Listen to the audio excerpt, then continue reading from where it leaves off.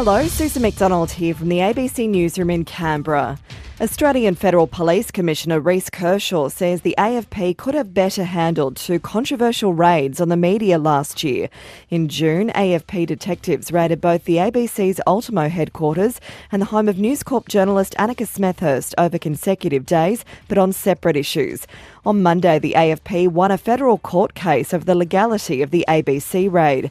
Commissioner Kershaw says the AFP should have communicated better what it was doing and why it was doing it. We may have been able to improve some of our communication and expectations of what's to occur.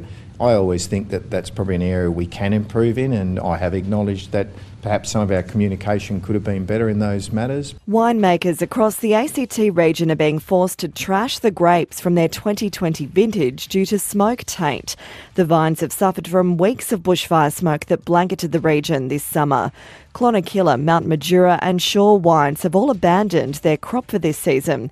Clonakilla Chief Winemaker Tim Kirk says it's particularly devastating given it's their 50th anniversary. This is the first time in that long period that we've actually ever written off a whole vintage. And, you know, we're a rural industry, so we live and die by the weather, and we've had tough seasons before, but never have we declared a vintage written off due to smoke taint. A proposal from an ACT Labor backbencher would give families of organ donors the choice to formally recognise the donation on a death certificate.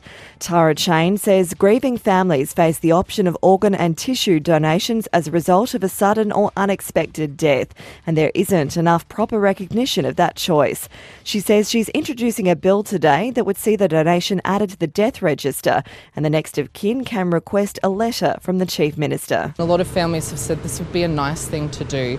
It would be nice as part of the grieving process to have the option to have organ donation recognised on someone's death certificate. And Canberra's Nick Kyrgios starts his campaign at the Delray Beach Open later today. The top seed meets American Tommy Paul. Delray's somewhere I feel extremely comfortable. Obviously playing one of my best friends, Tommy, first round, but I'm super excited for that. I feel extremely comfortable here, so it feels like fun. That's the latest from the ABC Newsroom in Canberra.